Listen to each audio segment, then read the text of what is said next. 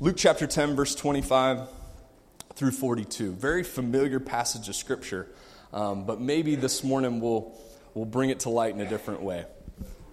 Verse 25, and behold, a certain lawyer stood up. There's the first problem right there. And behold, a certain lawyer stood up and tempted him, saying, Master, what shall I do to inherit eternal life? And he said unto him, What is written in the law, how readest thou? Look at verse 27. And he answered and said, Thou shalt love the Lord thy God with all thy heart, and with all thy soul, and with all thy strength, and with all thy mind, and thy neighbor as thyself.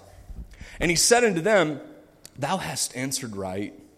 This do, thou shalt live. But he, willing to justify himself, said unto Jesus, Who's my neighbor? So this is the context here is the Good Samaritan. How many of you know that story, the Good Samaritan?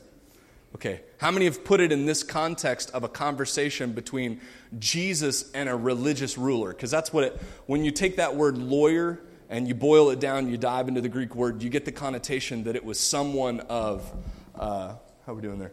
We get the idea that it was someone of substance, someone of an education within spiritual principles. So we would call that a scribe or a Pharisee. Same kind of situation. And they often tried to catch Jesus in this triangle, if you will, in this position where they would get him saying something that would contradict the law. Remember, he came into his own.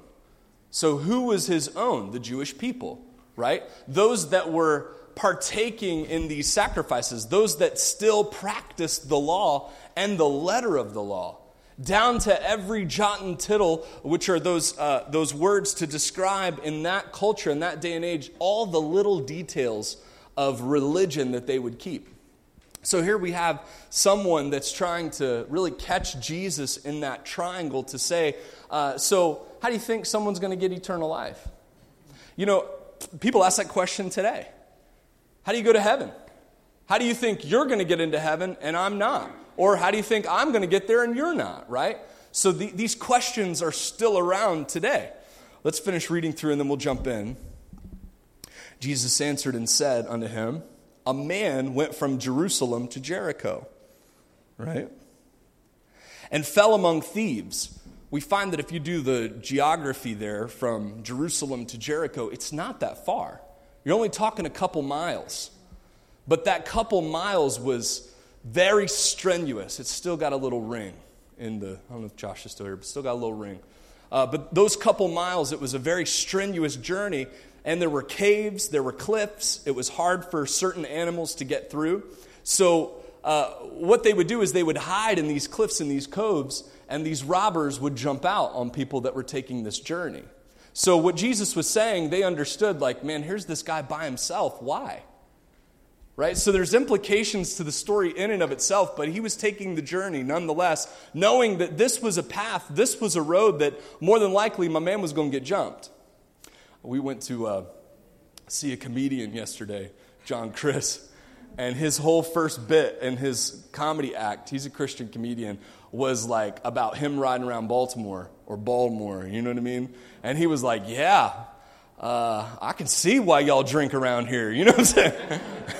And he was just kind of playing into that. And honestly, like, there are places in our city where, you know, I probably wouldn't go by myself. Probably in a dark alley. There'd be some of y'all that I would take with me. And you could figure out which ones, you know what I'm saying? Because there are evident dangers in certain journeys that we take, and this man didn't regard those. He took the journey. Look at verse number 30. Jesus answered, A certain man went down, and he fell among thieves, which stripped him of his raiment, wounded him, and departed, leaving him half dead. And by chance there came down a certain priest that way, and when he saw him, he passed by on the what?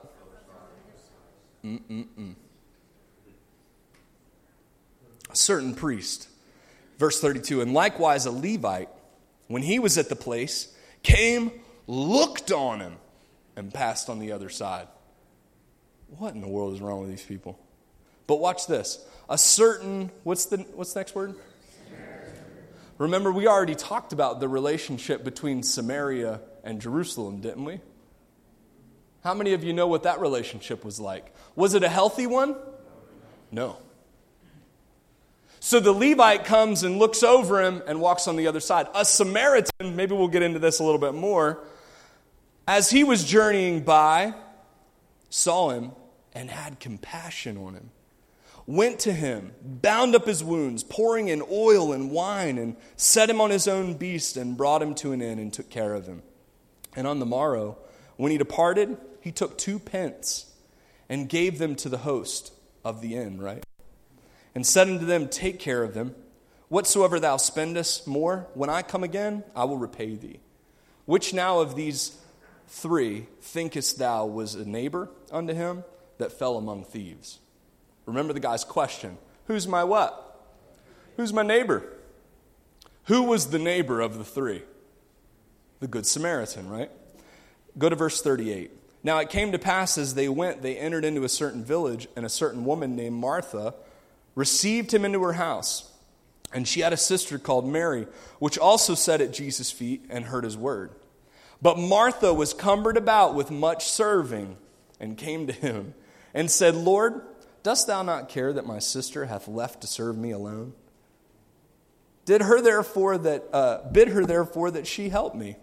And Jesus answered and said unto her, Martha, Martha, thou art careful and troubled about many things, but one thing is needed, and Mary hath chosen the good part, which shall not be taken away from her. My goal this morning is that you choose the good part. The good part. So we have 2 stories here. We have the Good Samaritan, and then we have this interaction between Mary and Martha. Very interesting. But before we get into the Mary and Martha piece, we'll do that at the end.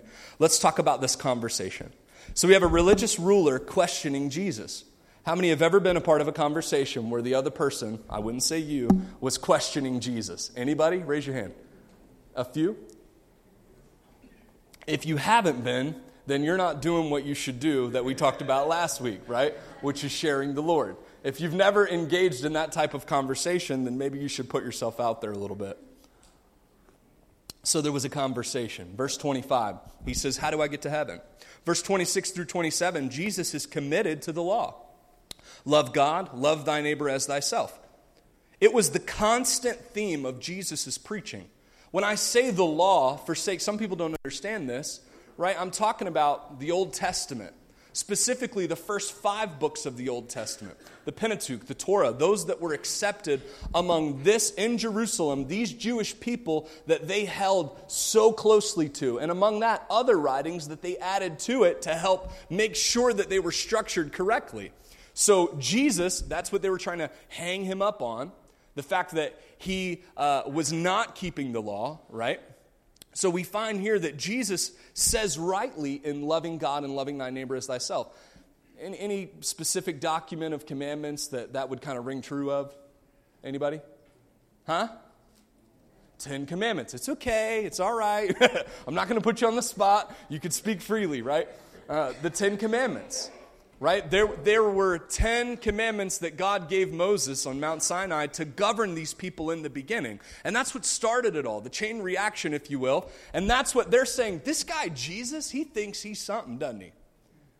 He thinks he's going to come up in here last night. What you're not going to do, no, if you were at the comedy show, you know what that is. But what you're not going to do, Jesus, is one word, 5 syllables. No, what you're not going to do is come up in here to Jerusalem and tell us how we're going to run our synagogue. What you're not going to do is come up in here and say that you're keeping the law and that we're not, because that's essentially what he did. He was going right at him, right?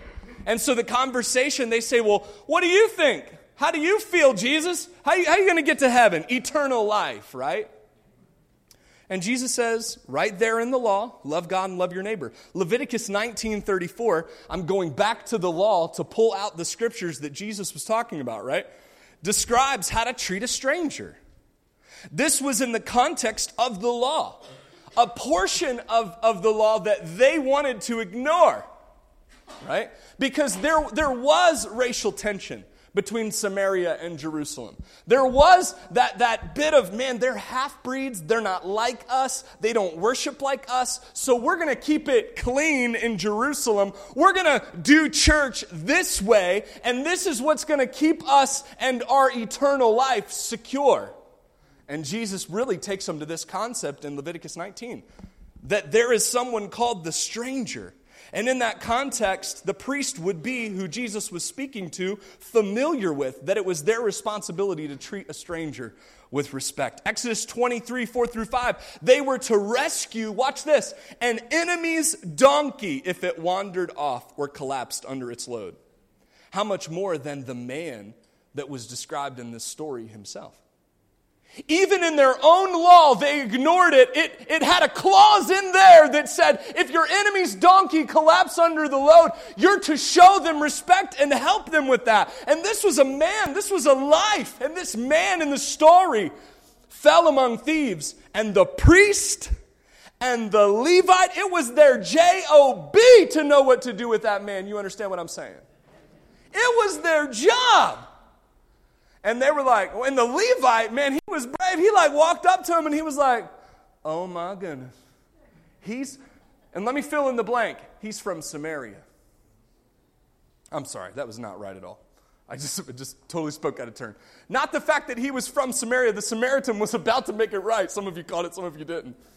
The Levite looks at him and says, not today. Not today. Man. Was Jesus quoting right from the law? Yes or no? Yes, he was. Jesus was often accused by religious rulers of not keeping it, but he was. Jesus tells the story. Two men that were expected to do the right thing because of the relationship to God in their positions of knowledge and practice, and they failed. Y'all need to listen to this. Listen. Two men that were expected to do the right thing because of their relationship to God in their positions of knowledge and practice, and they failed. One man that was not likely to help, guess what? He helped. I have two problems here. The eternal problem and the now problem. The point is that heaven requires perfect conditions that we are not capable of. What was Jesus trying to tell this man? If you look back there in verse 46, I'm on the wrong page, in verse 25. Master, what shall I do to inherit eternal life? The eternal problem, correct? Jesus, what do I do to make it to heaven? The point is that heaven requires perfect conditions and that we are not capable. How many have told this story to their kids, the Good Samaritan? Anybody? Really? If you have. Okay, cool. There's a few of you. You've told the story to your kids. How many of you knew the story of the Good Samaritan before we read it today? Okay. There's an eternal problem in this story, an eternity issue. What do most of us make of this story, though? Oh, my goodness. What do most of us make of this story? We tell the Good Samaritan story, and we say, now, Johnny, you're going to be the Good Samaritan. Am I right or am I wrong? Now, Johnny, if you see someone that needs help, what are you going to do? You're going to help them. Now, Johnny, you got lunch money? Yeah. You're going to help the kid next to you. You're going to split your lunch money, okay? This is how we approach the Bible, yes? Is that how Jesus was approaching this story? This was an ask to an eternal problem. The lawyer said, how do we get eternal life? So we need to first put the context where it needs to be and understand that in the eternal problem, we should not pacify temporal, earthly issues with an eternal story. Here's what I meant. Here were two men equipped and trained to do the right thing, and they what? They failed. Follow me here. I'm not here to make you a better person. I don't want you guys to come through the doors of Bethlehem Church to come hear Pastor Matt speak and read the Bible and maybe on a good day, if he's in a good mood, tell a couple jokes. And then we walk out, cup down, and we walk out being the third Good Samaritan that's going to help that person on the side of the road. That's not my goal today. My goal is for you to sit there and say, I'd probably be one of the first two. If I was fully trained and equipped to do the right thing, oh my goodness gracious. Please stop messing with the cups. Squirrel. If I was fully equipped to do the right thing, I wouldn't. Some of you have not faced this yet. For all have sinned and come short of the glory of God. The eternal problem of the gospel is right there on the tip of the iceberg of this text. And what do? We spiritualize it like every other time and say, all right, Rainey, you're going to be the Good Samaritan. You're going to help them, blah, blah, blah, blah. Are you saying don't teach our kids to do good things? Don't teach your kids to be Pharisees. Don't teach your kids to think that there's something that they're not. Don't believe a lie of the devil that you're good and that you are going to accomplish something on your own because you're not. That's the eternal problem. The eternal problem is that we tell the story and we make it a temporal problem. Oh, weren't you? Man, this is going to be great. Pastor Matt said the Good Samaritan. It's my favorite story. And depending on your personality, you were ready to sit in a pew today if you were reading ahead and you were thinking, he's about to describe me. This is going to be great. I would stop. I would be the one to pull up on the side of the road and I would give my donkey and I would think about what this guy did. He took wine. He understood the complexities of the man's injuries and he used that alcohol as purification. He took oils. This stuff was not cheap back then. He was ready to go. He put him on his donkey. He stayed with him the night in the inn. Do you understand that? When the Bible talks about inns, these were not great places to go to. Most of the time, they were like brothel-type places. So that innkeeper was looking at him like, what are we going to do with this? Chances are the innkeeper was ready to size him up and take him for whatever the Good Samaritan would have given him. So the Good Samaritan pulls out 2 pieces of money that in the text are enough to pay, depending on the hotel, a 3-week stay. The 2 denarii there that the Good Samaritan offers are enough to put that man up for 3 weeks, possibly 2 months. And then above and beyond says if he racks up any kind of room service, I don't care if my man wants crabs every day. Bring it to him. I'll pay the bill when I get back. He's a Samaritan. No one in their right mind when Jesus gave this story would have thought he should have finished him off. The Samaritan should have looked at the man that left Jerusalem and got over top of him and said, all you do is hate me. All you do is make fun of me. You think that your worship in Jerusalem is better than what I can do in Samaria? Hey, take this. Let me put you out of your misery. And the priest and the Levite both would have said, makes sense. They were like, yeah, see you, bro. But yet we're going to put ourselves in the shoe of the Good Samaritan. Let me ask you guys, how many of you have put your finances on hold for anyone in the last month? How many of you basically think about this? This man was put up in a hotel. I'm going to be honest, I couldn't afford to pay a hotel room for the next 2 months for somebody cash money on the spot. That's what he did. And he stayed there that night with him just to prove that he was doing it out of love for an enemy. The point of the story is it was so crazy what the guy did. Jesus knew that everyone there would go, I wouldn't what? I wouldn't do it. And the problem is here's what I'm hearing. A lot of white noise in churches these days. Where they're getting up and talking about the Good Samaritan, and everybody in here has itching ears, and the pastor comes up, we're on this level. And he goes, let me tell you something.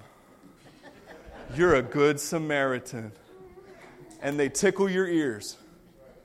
Oh, you guys, you roll down the window and you let that guy wash your windshield and you give him $1.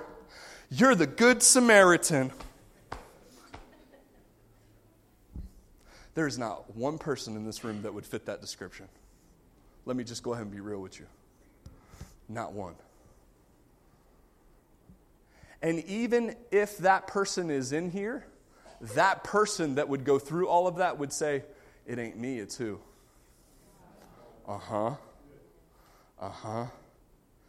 It's time we woke up out of our sleeping slumber of hypocrisy and false sense of humility. Jesus tells the church through the prophet John and says, you're lukewarm. You make me want to puke. Man, you ain't going to come up in here and let me tell you that you're the good Samaritan. I'm sorry. I don't see it in the text. You know what I see? I'm the one sitting there going, oh, Jesus, you are right. There is an eternal problem. But here's the problem that I see. Everybody's out there trying to make themselves feel better.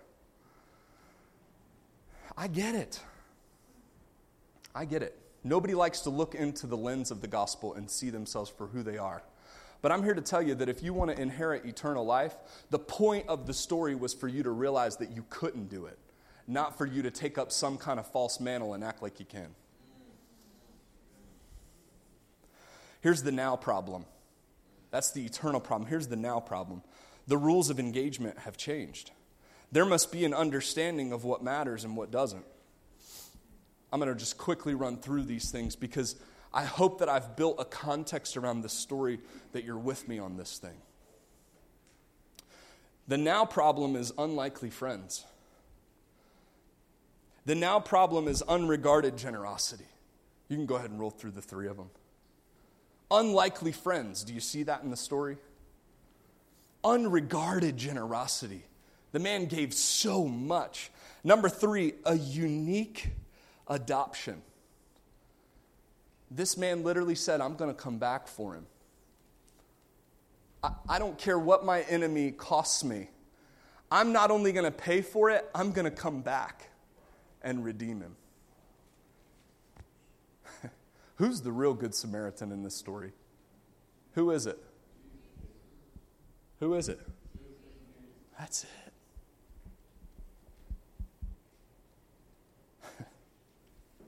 Unlikely friends, unregarded generosity, unique adoption. Listen to this statement.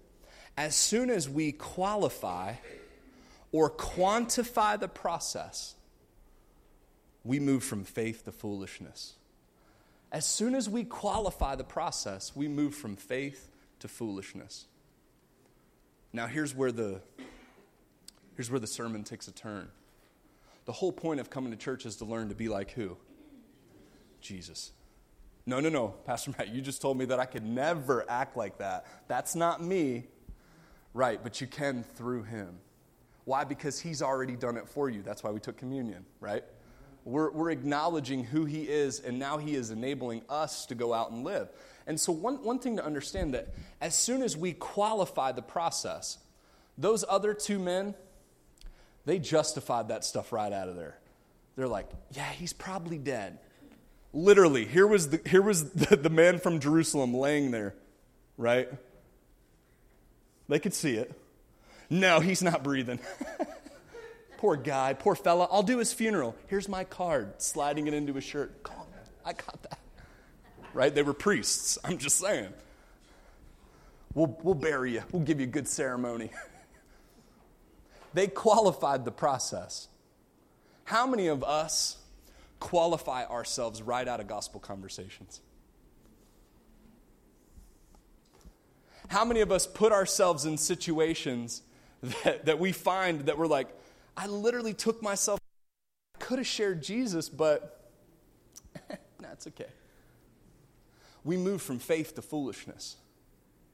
You know, and I could stay on this point and say that you've never lived in faith if you're the person that thinks that you're doing the work on your own.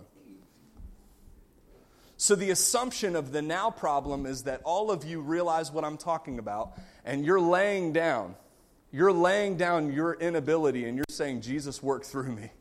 Jesus saved me. Jesus redeemed me. Jesus worked through me. So that's the qualifying factor on the Scriptures end. And if you've moved into there, don't qualify the process. Don't pull yourself right out of a gospel conversation. Don't pull yourself right out of the game, so to speak, by going back to you thinking you've got it figured out. By going back to that position where you have to add something to the work that Jesus is doing. All of us should be there sitting at the feet of Jesus, the teacher, reading and understanding this text going, you're right, Jesus. You've got to do this thing. Make me into a vessel that you can pour into, that you can work out of. And He wants to do something amazing with that. He wants to make you into that good Samaritan. Why? Because He wants to change lives. Jesus wants to bring healing. He wants to heal your neighbor. He wants to heal your coworker. He wants to stop alongside of every one of those relationships in your life and redeem them. But if you qualify the process by putting yourself back into it and you change the rules of engagement, why even start to begin with? The gospel is a selfless act. The last two messages, if you haven't listened to them or you weren't here, what we do is share Jesus. And the bottom line is that God uses crazy life situations as opportunities for us to insert Jesus here and let Him work and let Him move. I hope you're getting it. I hope that you're seeing it, that this was an unlikely friendship, an unregarded generosity, and a unique adoption. Don't qualify the process. Don't think you got it figured out. Because Jesus uses the foolish to confound the what? The wise. Mary and Martha. Mary and Martha. This is the perfect cherry on top. We're doing good, man. Look at verse number 38. I'm telling you, we're doing it. We're making it happen. We're going to wrap this up.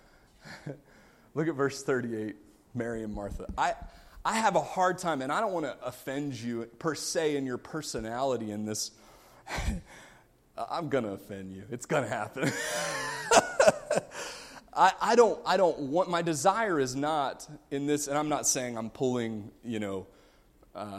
what's the term I'm looking for? I'm not pulling punches here because I don't want to offend. I'm saying this is going to be a personal thing. This is not Jesus takes the gospel like what we were just talking about, and He makes it personal. And let me explain something to you. You know, this story, this interaction is only found in the book of Luke. It's only found in this gospel tucked away.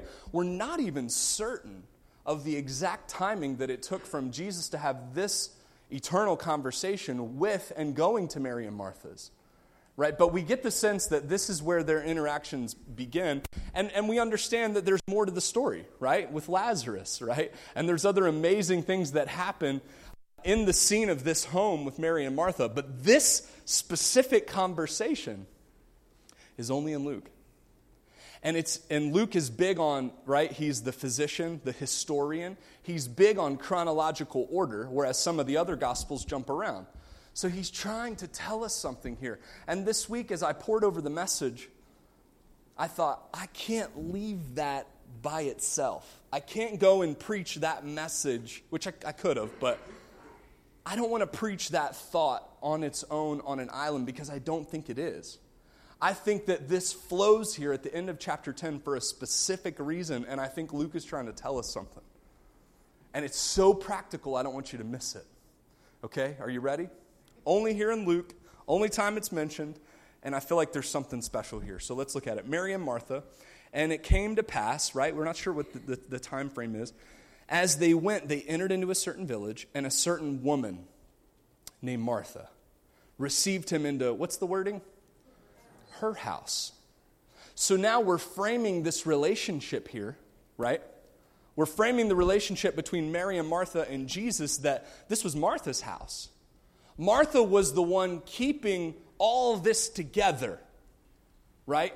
She had ownership. So what's the possibility here? What's more than likely she was a what? Huh?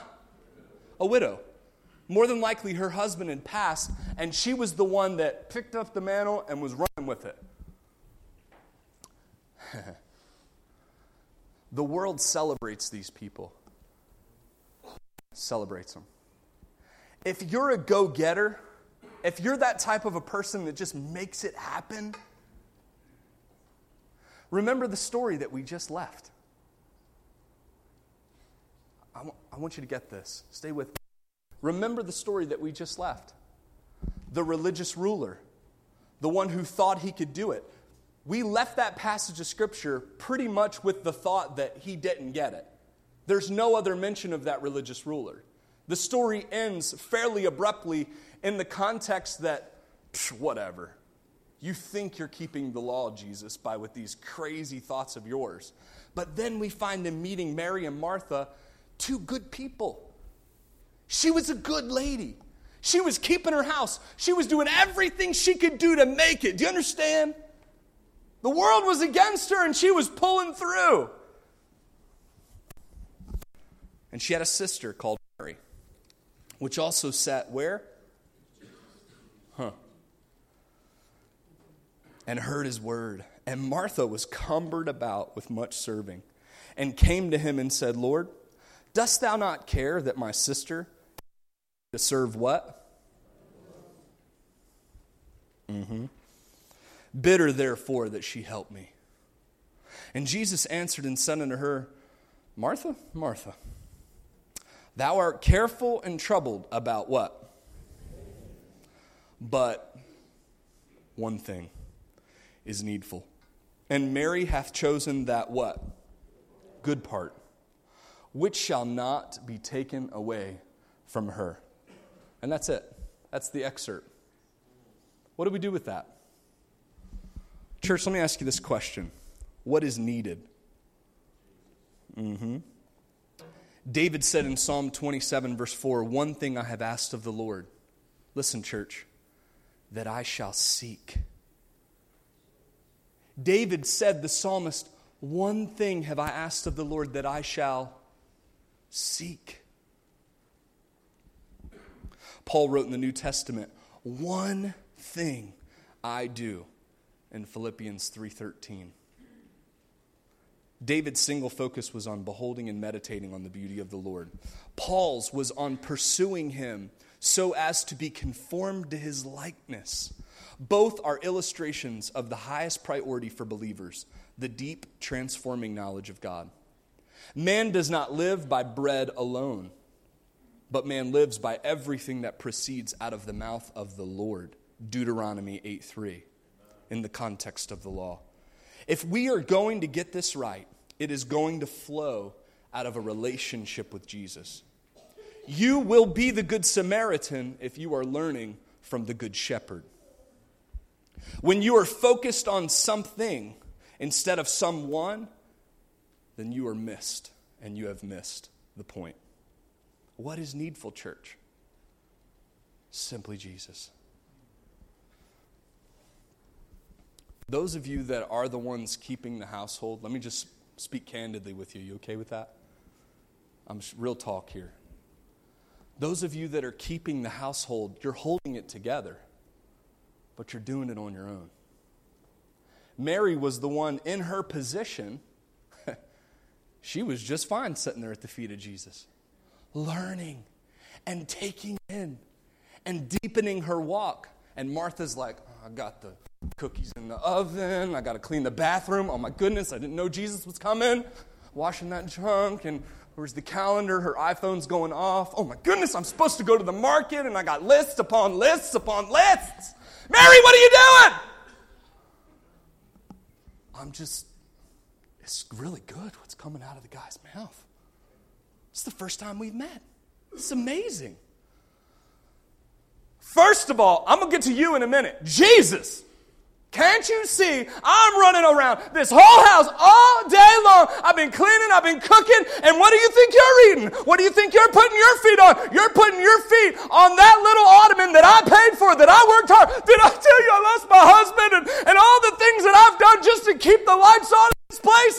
And you tell her right now to get off her tushy and help me with what's going on in this house. And Jesus just goes, Martha, Martha, Martha, You are one busy beaver. And you're chomping on all kinds of tree logs around here. And you need to put the wood down. And you need to just sit a while. And you need to listen to what I've got to say. Because Mary, she's doing one thing. And she's doing exactly what she needs to be doing. Here's the problem with churches when we get to this stage.